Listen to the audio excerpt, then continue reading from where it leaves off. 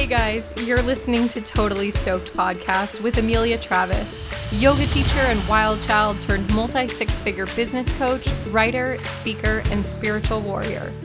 Totally Stoked is an experiment in radical honesty.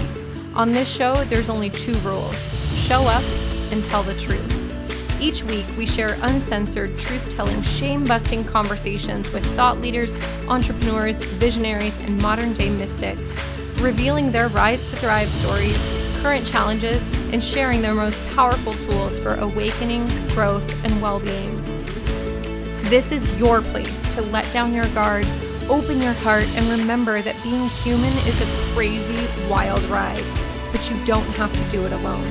So buckle up, baby, because we're heading full speed ahead to radical self-love and a totally stoked life. Are you ready?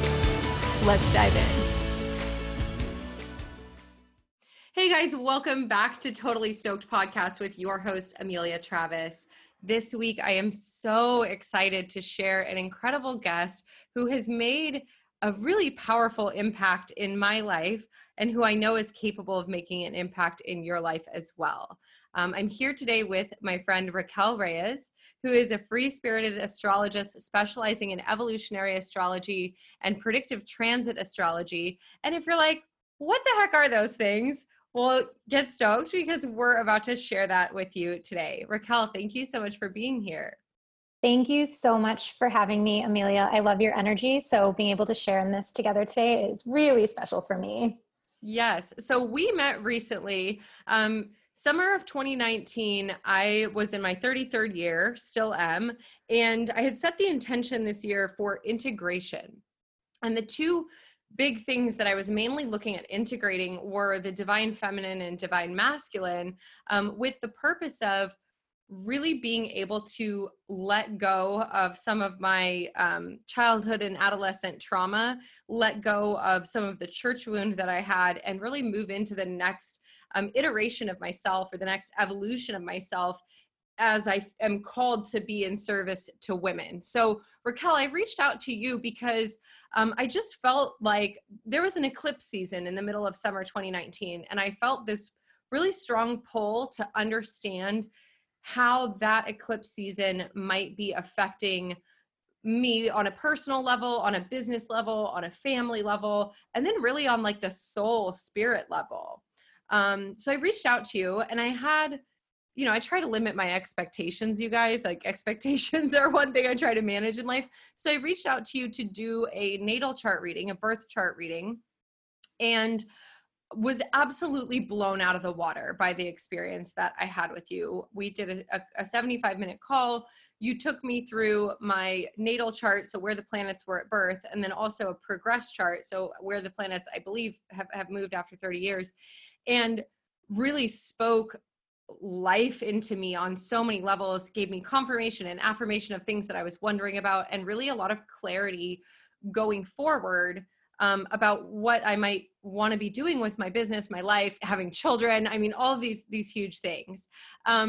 So if you guys are listening and you're brand new to astrology, I would love for us to give people a little bit more context than maybe what they're used to, which was like growing up and like reading your daily horoscope in the newspaper. Can you give us a little background on like, what is astrology and how did it find you? Yeah, absolutely. And so I want to just interject really quick and say that for you to seek astrology at a time that you were thinking about mother and father wound was right on time with the eclipses, because the eclipses in 2019 this past summer were all about the female and male energies that we experience here on Earth as they live in astrology. And so with astrology, what I love about it and what really drew me to it was the same exact type of energy. I was in a time in my life that I was seeking, and I found astrology to be a really useful tool. But at the time that I had discovered it, I knew that I was a Virgo sun, and I knew that I had been reading my little horoscopes in the back of magazines, like every time I'd go to the grocery store and I'd be waiting in line. It was kind of just something parlor and novelty that sometimes I thought it was accurate, and then other times I was like, I'm not into that. Mm-hmm. And so when I had discovered it, I realized very quickly that it's so much more than that. and that there's actually not just your sun sign. There are 10 other major planets that all live in our personal natal charts that tell this really beautiful / complicated / exciting story about our journeys here. And so for anyone who is really new to astrology, I would invite you to, open your mind to the idea that if you have felt boxed in by it, where it's like, okay, I'm a Gemini and everyone says that Geminis are this and Geminis are that, and it feels limiting, know that that's not truly how astrology is actually meant to be practiced. And we can go so much further. And the point of it and the idea of it is actually to break out of boxes and to break out of constructs and limitations that we feel might be holding us back. And so really astrology is not something to believe in necessarily. It's something to be enjoyed. That's awesome. So for the just general principles of astrology, and forgive me if I butcher it, because this is just like something I made up in my mind and have always held to, and it may not be like, I'm putting this in quotes, you guys, like the right answer. But what I've understood is like, there's the macrocosm and the microcosm, right? So we have the universe, and then the solar system, the galaxy, all of the planets that we're talking about in astrology that are in our galaxy or our solar system, right? And then we have essentially a microcosm within us. Now, if you've ever looked at like a picture of a galaxy and all of the stars, and then you've looked at a macroscopic, a microscopic thing of the inside of the human body, it's like incredible how they look the same, right? So is there any truth in this, Raquel, to like the fact that our inner environment mirrors the outer environment or where the planets were at the time of birth? Is that the concept behind a natal chart? Yeah, and that's a really great way to look at it, because essentially it's this idea of like, and I think that, we can resonate with this, where like sometimes when the moon is full, we might feel really tired, or we might feel agitated, or we might feel edgy. It's that this idea that the planets ultimately all govern a certain part of ourselves, whether it's like the moon sign representing our emotions or Mercury representing our communication. And so at the time of birth, if we're born into that energy, it's this theory that all of those planets and all of that energy, we carry that with us for the rest of our lives, and we get to work with that energy. It's resonance. It's what's familiar to us. So if you do have, for example, a moon in Aries, whenever the moon in Aries happens in the sky, you feel a total connection to your emotions, your internal self. And so what it is we have these energies within us. And then as the planets in the sky move, because they do sometimes on the daily, we get to experience how that feels for us. And so astrology is really feeling based, and it's all about exploring our nuances and self-acceptance really of those. So do you feel like for you, astrology has been a potent tool because it's a gateway into greater self-awareness? Does it give you more compassion for yourself? Because I know, like, I think about people who I know who are, super scientific, or what I would call like devout atheist, or hyper skeptical of anything that is not tangible, right? Things that aren't accessible in the realm of just like matter, and like I can see it, I can touch it. But I have found, like in my life, throughout my life, that I've gained a lot of comfort from astrology because it often affirms experiences that I'm having internally. And that's almost like it gives me permission to be able to be in the emotional experience that I'm having without being so hard on myself, or saying, I shouldn't feel like this, or I'm hysterical right now for no reason, putting that in quotes again. So I feel like it can be a really comforting tool for people. And you're saying also fun, right? Yeah, so it's funny that you said permission, because I would say that's the operative word that I'm constantly using when I'm explaining what astrology has to offer to us here on our journeys. It's also clarity. And so, yeah, I've completely learned how to like integrate things because of astrology, where perhaps there were parts of myself that maybe I was fearful, and it still comes up to this day. I'm fearful to face it. I'm fearful to explore it. Things like ego and shadow and, even trauma lives within the chart because our chart tells a story, right? And so you can go back in time with astrology and you can play around with linear time. And so I found it to be something that I utilize to not only empathize with myself, but also other people. And after opening hundreds of charts, it is now impossible for me to not empathize with every single person that I encounter. And so it really is a lesson in, self-mastery, self-understanding, but also opening ourselves up to a different consciousness and compassion when it comes to the people in our external world. Mm-hmm. So I'm super excited to eventually book, I forget the name of it, but like a couples reading for myself and my husband to see if we can understand the way our charts work together. That's something that you offer as well, right? I do. And it's called a synastry reading. And what it does is it takes your natal chart. So for those listening, if you're like, what is a natal chart? It's a wheel, and it's like a little map. And everyone has a natal chart, and everyone has the same structure to their chart, but the planets are in different places doing different things. So what we want to do in a synastry is we take your chart and another person's chart and we layer them on top of one another. And it shows how personal planets and personal energies influence the other person. And so that's for better or for worse. There's no such thing as perfect synastry.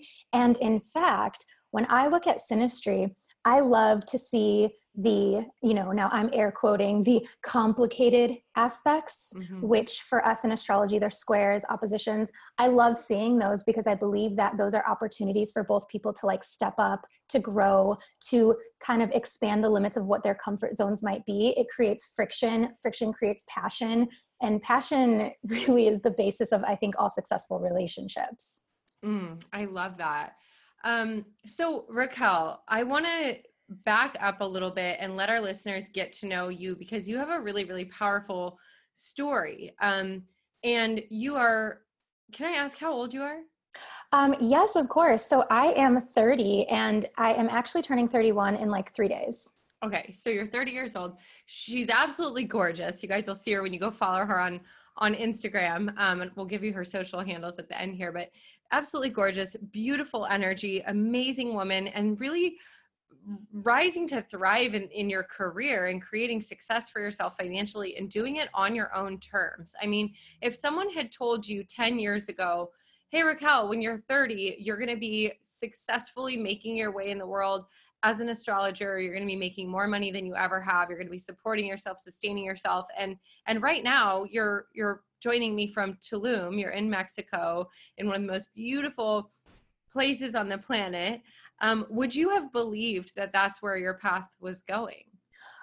Absolutely not. And I say that like with grace and being completely humbled into my experience.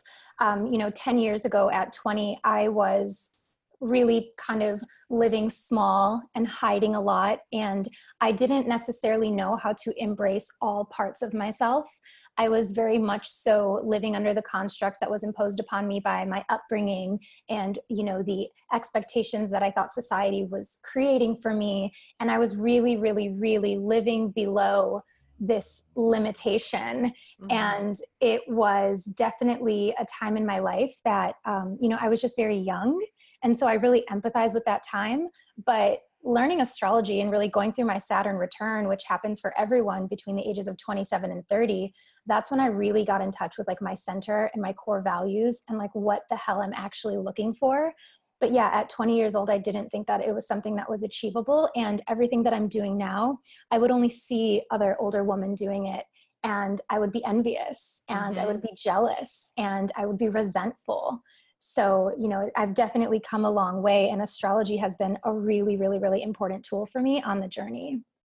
Thank you so much for sharing that, because one of the things that I think is super common with women who have a call on their lives to serve is feeling that sense of being triggered and jealous by other high vibe entrepreneurs and other women who they see doing the damn thing, because they're like, it's actually the call that's on their life, right? And so the conflict is within them.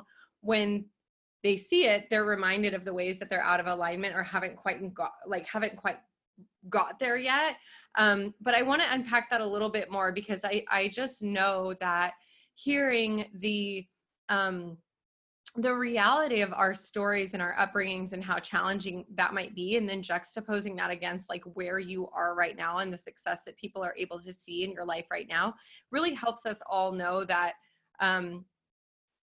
that the future that we imagine is available to us. So I'd love to ask a little bit, like, what's your story of reaching this life that you're now totally stoked with? Like, how did you get here? What was your childhood like, your adolescence, and how did those things bring you towards the experience that you're having in life now? Yeah, and thank you so much for asking, because even you asking me this question, you know, even 5 years ago, I would perhaps be uncomfortable to share. Whereas today, I'm excited to share. I hope more people ask each other questions like this. So my childhood, my very first memories that were, you know, developed between ages 4 to 6, when my theta was being developed, were of major trauma.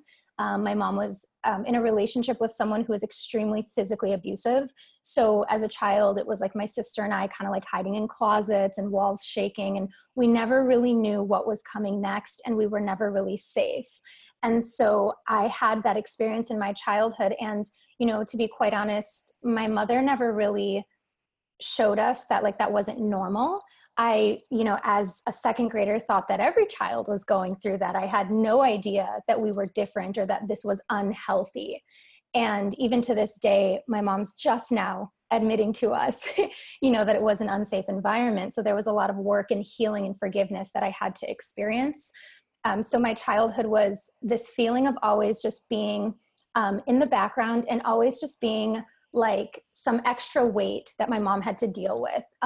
At like, you know, 7 years old, I was always very conscious that like we didn't have money, there wasn't enough, we couldn't have that. So poverty consciousness was something that was really, really, really shown to me very early on, where, you know, my sense of self-esteem was just non-existent. There was nothing to really build me up as a child and as a female, like as a girl.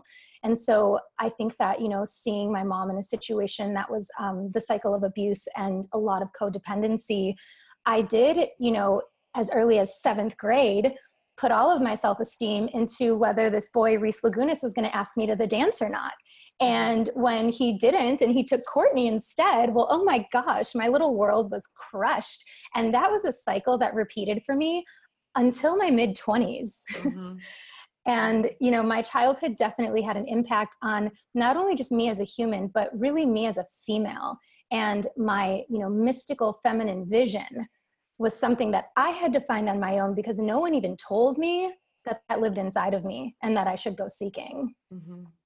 Yeah, I think I love to hear this story, because I think it's a mirror for a lot of women, and it may not necessarily have originated for everybody in having, you know, a parental male figure, whether that was a boyfriend or a husband or a father or whatever of your mom, but like having this desire to be attractive to men, to be to please men, to be good, to be okay, to be what is wanted. Like that's something that we're culturally and socially conditioned into. And the fact that you later recognized that this father wound, this masculine wound, was actually driving a lot of behavior. I'm 33 years old, and I literally just this past weekend in a psychedelic meditation really witnessed the fullness of that wound in my life, and experienced what I would call the collective grief of like all women throughout all history in that oppression. And it was something that was so visceral, like my entire body on the physical level was experiencing the weight of it. My subtle body, my pranic body, like my energy bodies were also experiencing this ocean of grief that we carry as women, that I believe we actually all carry, whether or not you have experienced it in this life. And actually even, you know, men who have incarnated into this life, who have been a women in a past life, like we all carry this, right? We carry this wound of being feminine and being subject to the power of the masculine, and needing to find our way with that in life. So what were some of the manifestations of that? You said that like your late teens and early 20s, you were partying, you were struggling financially, you felt like you were spiritually bankrupt. And it was really through your 20s. Do you feel like there was a like a descent into the shadow or a descent into the darkness before you came to that Saturn's return and started to find your way in the world? Yeah. So when I reflect on it, I can admit that I was very blind to my behavior, to how it made other people feel. I just never stopped to consider things other than myself and my comforts and my privileges and the things that I thought I deserved, because, you know, part of my male wounding was that the world owed me something and that things should just be handed to me. And so I would position myself into, you know, friendships and relationships where things were handed to me. And it's funny because I work with deer medicine myself. And so I call this like the wounded deer, you know, and I really lived in that space for most of my 20s. And then I had a pretty important relationship with an Aries. And it was during my Saturn return where I started to see from a different perspective and a different level of consciousness how I was actually operating into my life. And, you know, drinking was a really big part of my story. I would say that I was definitely wearing a mask, but not just one. I had like 20 different masks, depending on what I wanted, who I wanted to impress, how I wanted to look. And none of it was truly me. It was really just kind of living out these different facades and just hoping, like, you know, shooting in the dark, just hoping that eventually something would work out. And so, you know, during my Saturn return, which, you know, for anyone listening, Saturn is the father of the zodiac. We call him Daddy Saturn. He comes through with the hard lessons. And so it was during that Saturn return that I realized I had to start fathering myself, because no one had ever done it. Mm-hmm. No one had ever shown me any type of structure or responsibility. And I realized in that relationship that by me not having that, I was missing out on fundamental experiences like love, you know, like travel, like sharing my gifts with the world. And so the Saturn return for me, it brought a lot of hard lessons. During my Saturn return, I found out that my mom's abusive boyfriend that I remembered from childhood was actually my father. Oh, wow. Yeah, I had no idea. So there was, you know, and I realized that that kind of came up during that time so that I could heal that. And so that's exactly what I did. And it wasn't easy, but what it did was it taught me how to not like step out of my comfort zone or leave my comfort zone or abandon what feels good for me, but to just expand the limits on it and expand what it looks like. And so something that in my early 20s was super uncomfortable and off limits for me, all of a sudden started to become very enticing. And I started to do what the Buddhists call, you know, inviting Mara to tea, which was I started setting aside time to be like, okay, shadows, okay, ego, okay, fear, come on, sit across the table from me. What's up? What do you have to say? What do you want to show me? And I started finding my mentors and my teachers all around me and within the planets. And every hardship that I had, I realized was, you know, that was a lesson. And so I started to slip into gratitude, and I started to move myself out of being angry and controlling into being compassionate and conscious. So I want to expand a little bit on what is Saturn's return for people who don't know, because like you said, it's where Saturn returns to the place where it was when you were born, right? Yes. And this usually happens between 27 and 30. Yeah. So astrology is very mathematical. It's actually math before anything else. So it's kind of funny when people say, well, it's not science. And I'm like, well, we don't ever say that it is. It's math, it's ancient metaphysics, and it's psychology is really the core of it.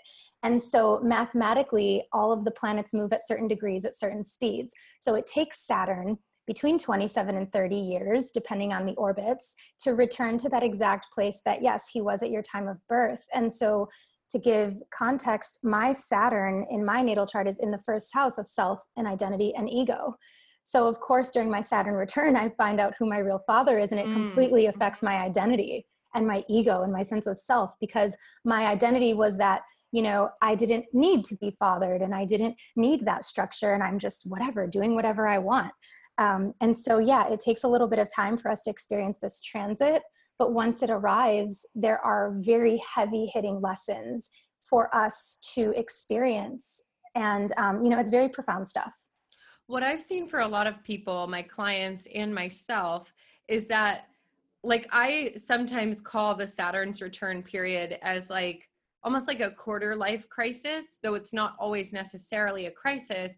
I feel like it gives you a fork in the road, or this is what I've witnessed a lot, where you kind of have two choices. You can go into like what I call going into the machine, which is like keep doing the thing you think you should do, kind of following the rules, not chasing your passion, not stepping as much into your authentic self.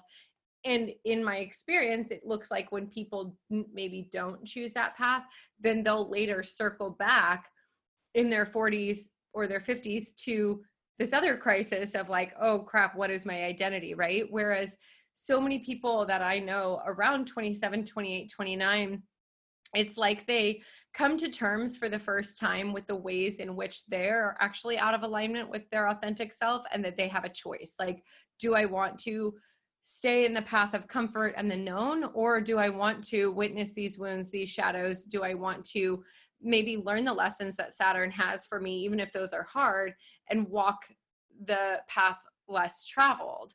And I see it happen a lot. In fact, I know you actually work with a lot of women that are in that period as well. And so do I, because it's a time where it's like we can see for the first time clearly, like, oh, this is who I actually am and what I actually want. And I have the choice to go in that direction, even though it's really scary, or I can stay on the comfortable path. Do you feel like that's something that you see a lot in Saturn's return? Because I hear you saying it depends where it is in your chart. And I actually don't know where it is in mine, or I don't remember. But I definitely, at 26, right after my 27th birthday, we're talking 3 weeks after my 27th birthday, I quit working for somebody else, the job doing what I loved, but I knew I needed to start my own business. And it was that year that I really launched Stoked Yogi and started making my own way in the world. And it turned on, man. It was like, because I had made that choice at that pivotal juncture, the blessings poured out. And it's not that it was always easy. I spent the first 3 years banging my head against the wall trying to figure out how to actually run a profitable business. But I feel like because I had the courage to do it at that time, like it did open up a really powerful doorway. Yeah, so your Saturn is in your 5th house, which is the house of Leo. It's the house of romance and creativity and pleasure. And it's all about being like a Leo, shining like the sun, showing everyone what your gifts are, expressing your vitality to other people. It's also about performing and not being afraid of being seen. And so, no matter where you have Saturn in your chart, what it does is it really catapults you from youth to adulthood, whether you like it or not. And so from 0 to whatever, 27 to 30, we are living under the construct of society and upbringing and all of those things. And so really the Saturn return is an opportunity to break out of that. Now, whether we do that in a way that is easy or complicated, that's about free will. Astrology can really only take you halfway, and the rest is free will, like any other system or any other thing that we choose to believe in. But when we do turn 30, no matter what, we have a new astrological natal chart that gets created for the next 30 years, and that is the progress chart. So that marks our internal changes.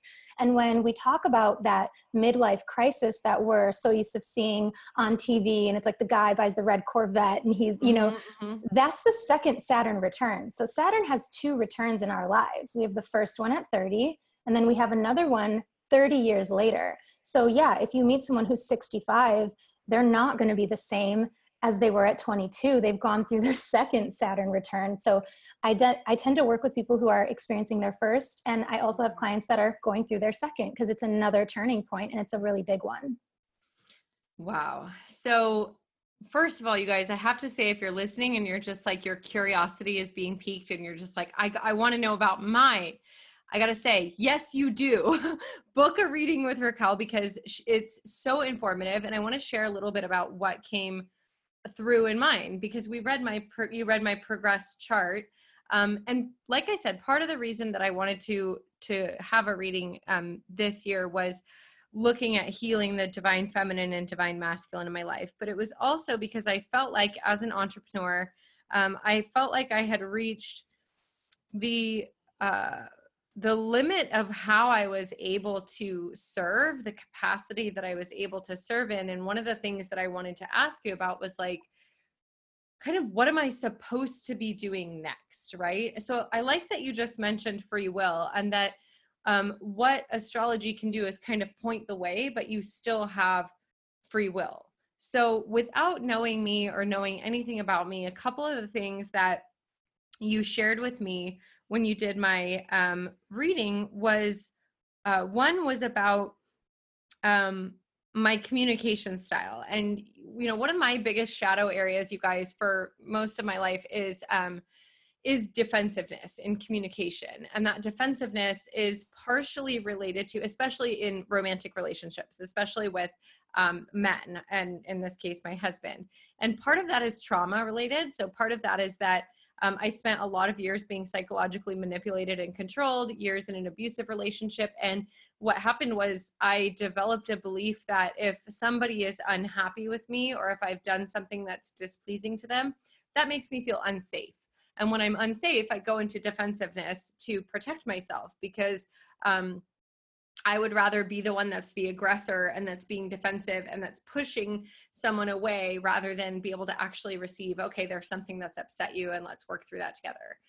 But this is something I've been working really, really hard on shifting. And one of the things that you shared with me, Raquel, was that there's actually a shift that's also happening on the planetary level, where I was able to move from, I think it was Mercury being in like a challenging spot, to like Venus being in that spot. And so it was like more love and harmony is coming into my communication, and I'm hopefully going to be able to let go and release some of the defensiveness.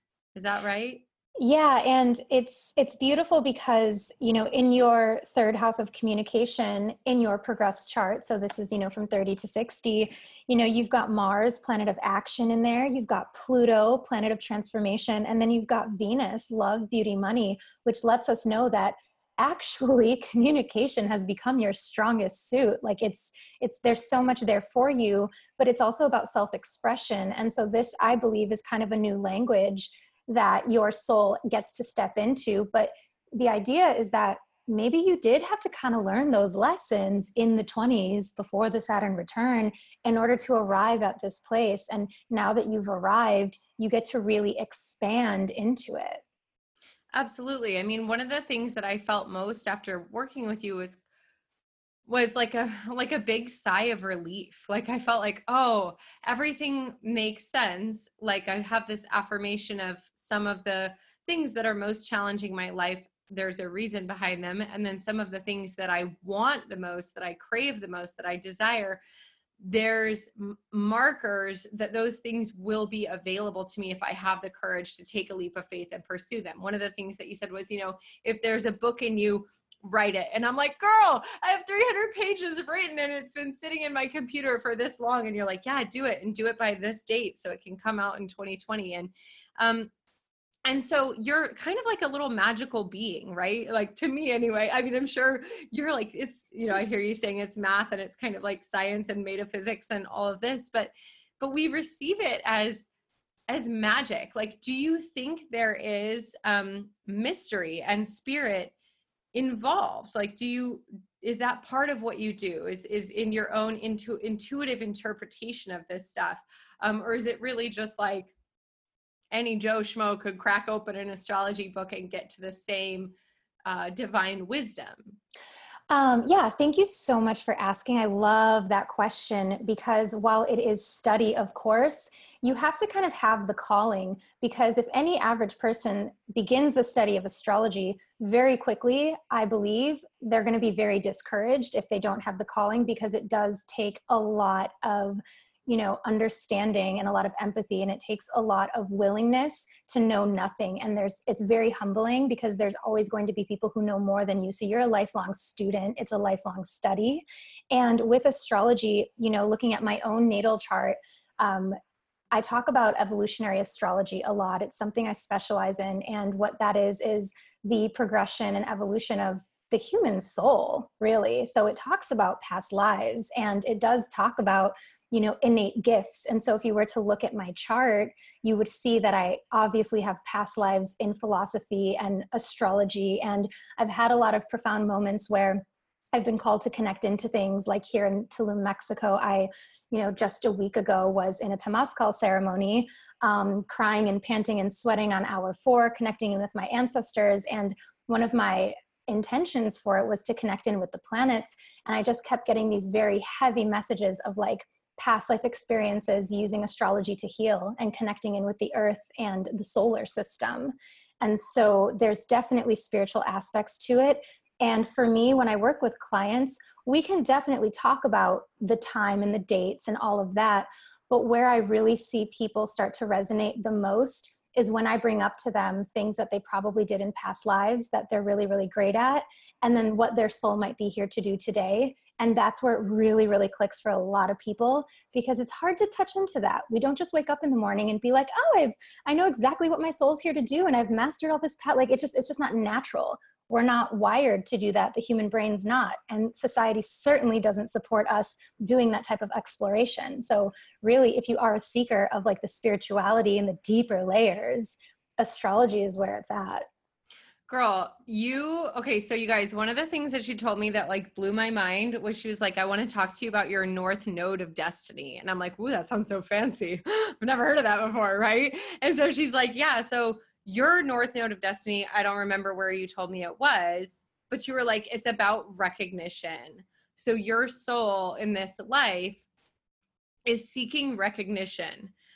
Okay, why is that important to me, you guys? Listen, your girl, my whole life is like, give me a stage, give me a soapbox, give me that microphone. I love attention, all eyes on me. But as a yogi and as, and as a woman, there's these conflicting messages that say like, temper your ego, you shouldn't want all of this attention on you. You're narcissistic, right? And it's like, to be given affirmation and permission of, hey, guess what? Like recognition can be a beautiful thing. When you look at thought leaders, when you look at change makers, when you look at Jesus, look at Nelson Mandela, look at Gandhi, look at Oprah, look at these people who part of what they're doing in this life is achieving recognition. And that recognition can come from a place of shadow. It can come from a place of light. So one of the things that I think was so powerful for me was, it was like you were telling me, hey, it's okay that you want to write a book. It's okay that you want to have a top rated podcast. It's okay that you want to be recognized in this life for the gifts that you have to share with the world. And that was like, they gave me a lot of freedom, Raquel, because I felt like, okay, then I can move into these gifts and give them 100% of myself. And yes, check the ego, and yes, make sure they're aligned with service, but like, it's okay to have that recognition be something that I'm searching for in this life. Yeah. Oh yeah. And, it's funny. It's your North Node of Destiny is in the 10th house of career and personal brand. And so that would tell us that your South Node, past lives, is in the 4th house of home and family, which meant that perhaps in your most recent past life, you weren't able to pursue your own career and have a public brand. You were maybe a housewife, or you were focused in on your family and you weren't able to be seen. So it's not that you weren't doing things that, ultimately are gifts that you're bringing into this life, because look, you're doing it, but it's this idea that we can do both. Now, just like as humans, we are kind of uncomfortable by newness, our souls do that too. So sometimes when we see the North Node, it may or may not be something you're already pursuing, but there's definitely a calling. And, with your North Node of Destiny, like Beyonce has this North Node, Britney Spears, Tom Cruise, like Freddie Mercury, people who, in order for them to really live out their purpose and what they're here to do, they had to be willing to be seen. Mm-hmm. They had to be willing to put their whole selves out there. Mm-hmm. And they're people that, like they aren't always like liked and loved, but they do it anyway, because that's mm-hmm. their calling.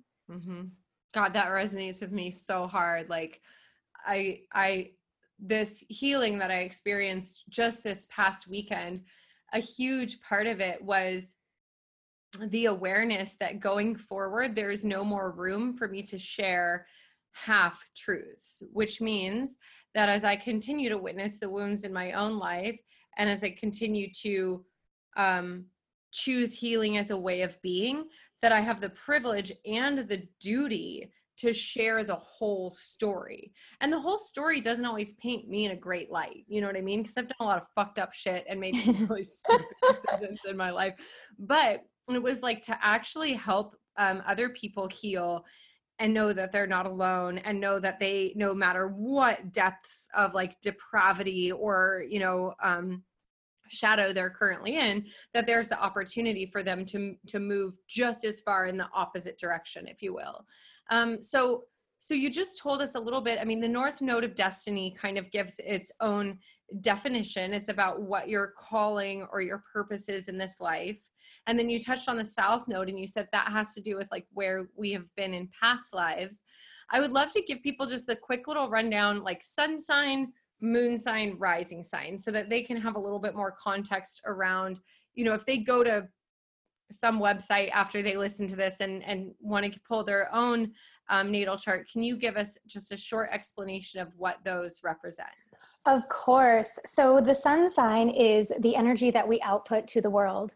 It is our vitality, our energy.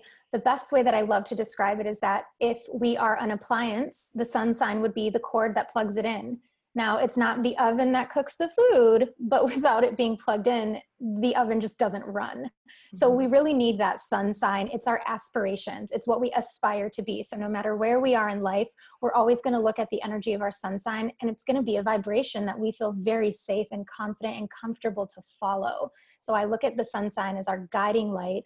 It shows where we want to show up, just like the sun. It shows where we want to shine. So it's definitely important to know. The moon sign is one of my favorite parts of astrology.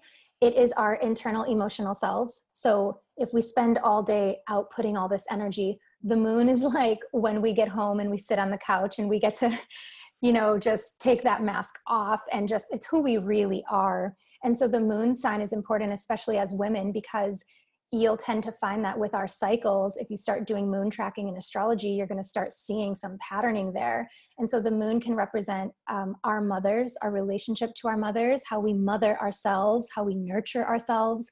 Our moon sign shows what our innermost needs are and how we might react should our deepest needs not be met.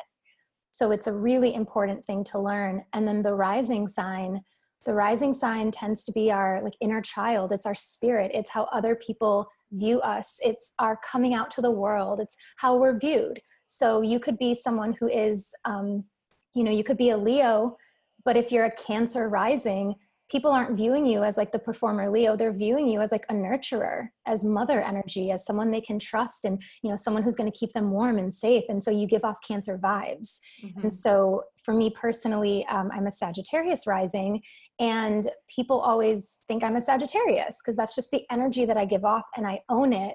And the rising sign is actually really important in astrology because the planet that rules that sign, that's your whole chart ruler. So that tells us what type of world you're living in. So will you tell me what mine was? Because I went my whole life thinking my rising sign was Gemini. And then you read my charts, and I think you told me that it was Cancer. Yeah, so it's really funny because with the rising sign, it's something that I think that we do or don't resonate with. And it's something that we tend to be able to embrace easily once we find out. So you are a Cancer rising. And so it's very similar to what I just described, where people really get this vibration from you that you are safe. And so what's cool about Cancer is that it's so conscious of the home and comfort that it walks around like a little crab with its whole house on its back. Mm-hmm. And so Cancer energy, it makes people feel really, really warm, and it's also feminine energy. And so typically when I see someone with a Cancer rising or Cancer midheaven or Cancer North Node of Destiny, that really is someone who has a deep calling to do work in the feminine collective for females. Mm-hmm. And it's very profound work, and you're like the mother hen. Mm-hmm. Yeah, I definitely resonate with that much more than Gemini, as the way that others might see me. And I also, my mom's a Cancer, my husband's mom's a Cancer sun, husband's a Cancer sun. I've been, always had that draw to Cancer suns.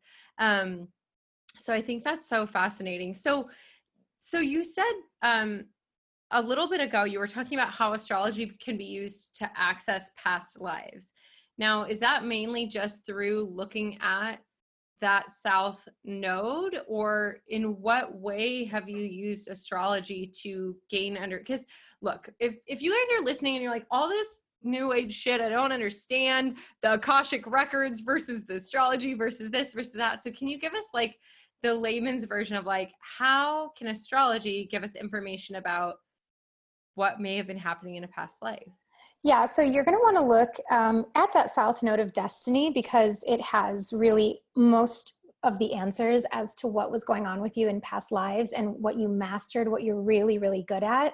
And it's not to say that we can't access those gifts in the here and now, but the only way for them to really come flooding in is if our soul recognizes that we are headed toward that North Node.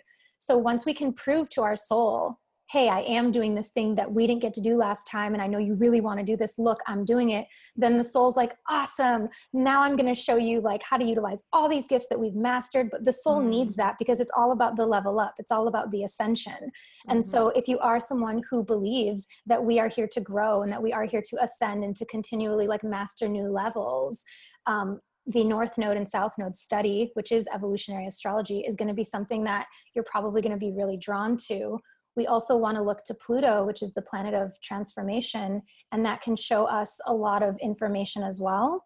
And it kind of depends like how deep you want to go, but even looking at, the 12th house can talk about how you died in most recent past lives. And I find that like people who have a lot of planets in that 12th house, they perhaps are really afraid of like, fast cars or airplanes, or, and it's probably because they died in an accident or they died too soon. Or so when you start looking at it like that, people are like, oh my gosh, how did you know? I'm really afraid of like getting in an airplane, or I'm really afraid of driving too fast in the car. And so it's good to know that kind of stuff, not to like be super dark or, leaning into like morbid energy, but also why not?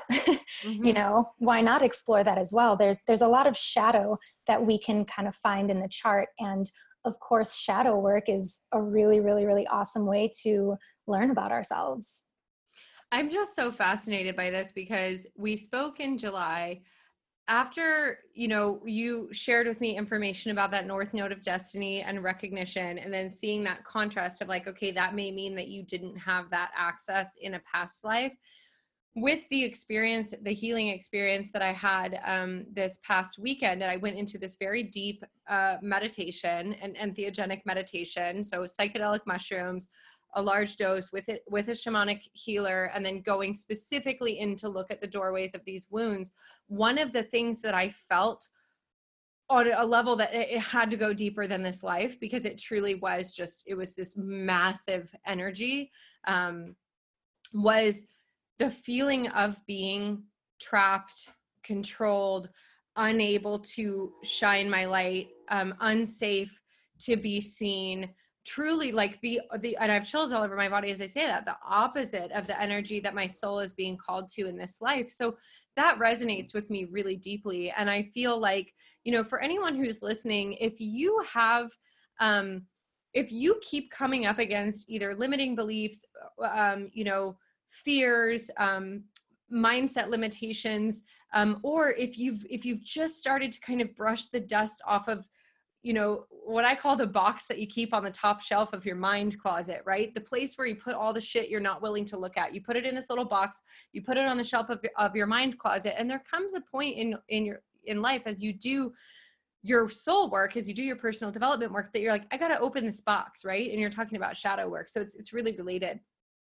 If you're at that point, I really believe that connecting with astrology could give you a huge amount of freedom, perspective, and comfort as you walk into what may be a challenging season. So I highly recommend that you connect with Raquel to learn how the planets are affecting your life, your story, your journey in this human experience. And Raquel, I feel like I could talk to you all day, but I know we're going to get close to time. So I love to know, this podcast is called Totally Stoked. What are like 5 things that have you totally stoked in life right now? It could be food or activities or, people you're learning from. Like, what's just really lighting you up in life right now? So the first thing that comes to mind, of course, is really embodying and embracing free spirit energy. So free spirit integration. And with that comes a lot of awesome opportunities and new experiences. I'm also really right now like into love. I'm also with a Cancer partner. My mom, my brother, both my sisters are Cancer. My Venus is in Cancer. So I'm really enjoying love without limitations and exploring love beyond that societal cookie cutter, what it should look What like. does that mean? Does that mean polyamory, or what does that mean? No. I mean, I am Latin at the end of the day, so I'm like, I'm a little too passionate for that. But we are like right now we're doing long distance, and we're doing a lot of things that my friends are like, "What the hell are you doing?" And every time that I get that type of response, I'm like, "Yes, I'm doing it right because I'm doing it different," and that's just really working for me. This is also a connection that I'm revisiting.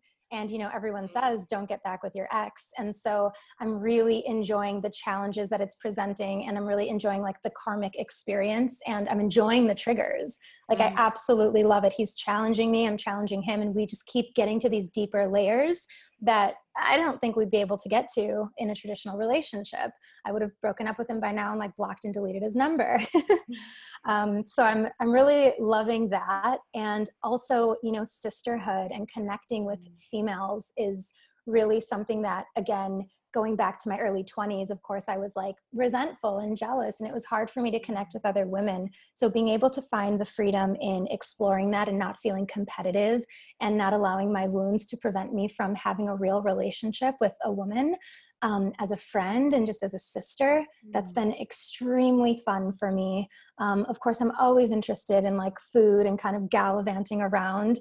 And that's why I've been traveling and kind of like nomadic, because I know that there's just so much out there.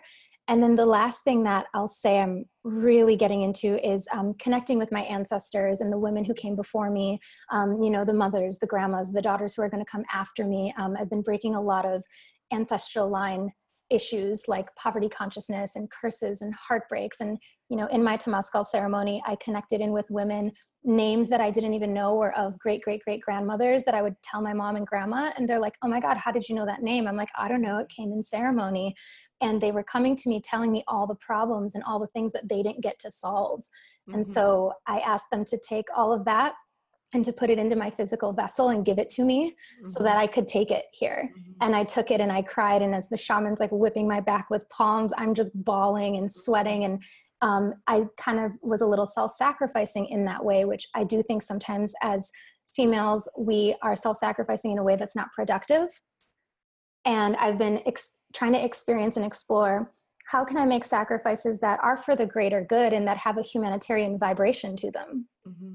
I think that's so important. And, one of the things that we have to do when we're willing to do shadow work, when we're willing to actually witness our wounds, is not just witness the way in which that has negatively impacted us, but we have to witness the harm that we have done unto others. And we have to look at these generational connections and our ancestral line, because we do carry, for lack of a better term, the sins of our fathers. And the best way that I can explain that is like, you have the ability to heal back in time, right? When you heal yourself, you can actually heal your entire lineage. But in order to do that, there is an element of self-sacrifice, and you do have to be willing to be uncomfortable. Like, you've got to be willing to be uncomfortable. And that's something that I think we're not actually often super willing to do. So thank you so much for sharing those things.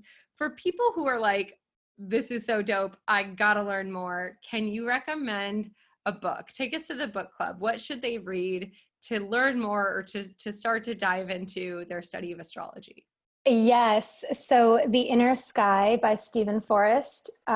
He's someone that I had the privilege of studying under He is really like the godfather of evolutionary astrology. He really brought it into the mainstream in the 60s and the 70s and paved the way for us astrologers today to talk about the soul in the natal chart and really take us beyond that, back of cosmopolitan sun sign horoscope.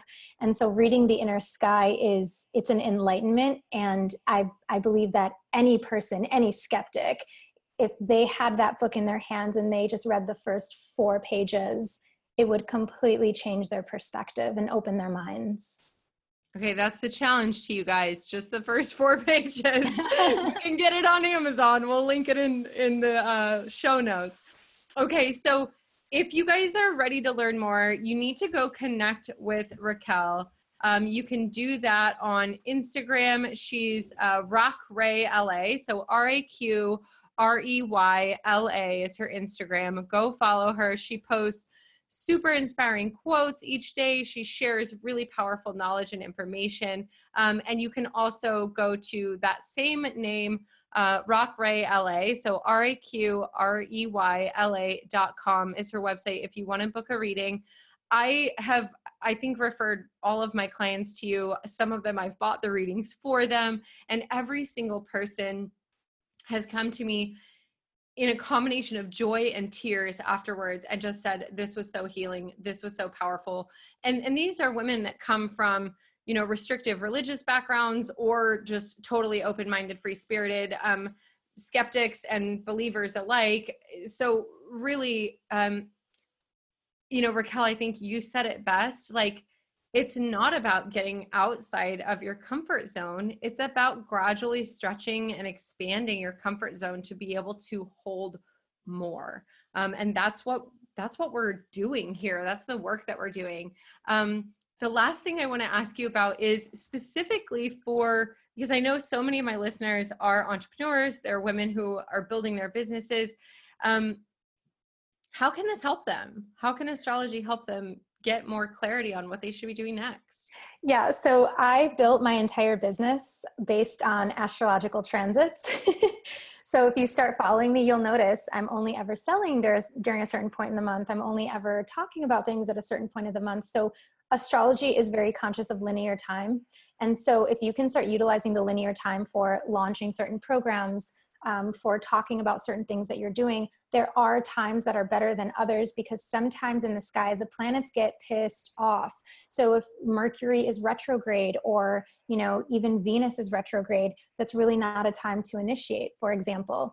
And every client that I've ever had that I've talked to them about these linear dates as to like when to launch, they have seamless launches, things that sell out. And, it's like clockwork. And if I didn't see all these results, I would never, ever, ever share it with anyone because I am a Virgo sun, Capricorn moon, and I'm just a results person. Mm-hmm. So I need to see that. And so in business, there are parts of your chart that will really tell you about your strengths, but also to remember that your weaknesses are in there as well. And any good entrepreneur is dying to know what those are so that they can move through them. Awesome. So if you guys want to learn more, book a reading with Raquel. She also has some education programs that are going to be released soon if they're not already out. So go to her website, Rock Ray LA.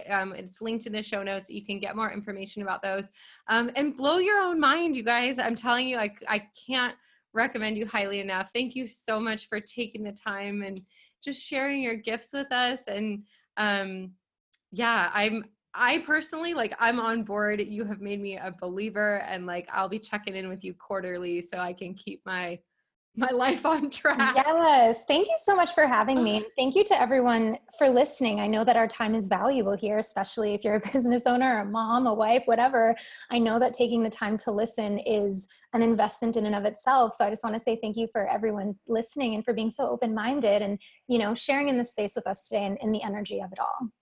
Thank you so much. I want to leave our listeners with one piece of either the most powerful confidence advice or personal development advice. If you had to share one of your most powerful lessons or takeaways in life, what would that be? For me, it's really simple, and it's to question everything. Never stop questioning. Question everything. Ask a million questions if you need to, but just continually be asking questions and seeking.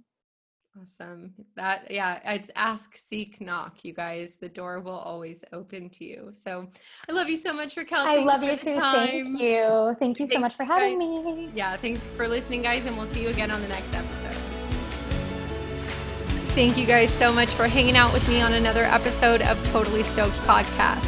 If you love this episode, if it impacted you in some way, please grab a screenshot and share it right now to Instagram stories. Tag Stoked Yogi, #Totally Stoked Podcast. Each week, we'll grab one listener who shared and send you some Stoked Yogi swag. Also, if you love the show, please subscribe, share it with a friend, or head over to iTunes right now and leave us an honest review. Your support and feedback make this show possible. If you have ideas about how we can improve, please send them to podcast@stokedyogi.com. Until next time, you guys, keep showing up, loving people, telling the truth, and remember, keep living your life totally stoked.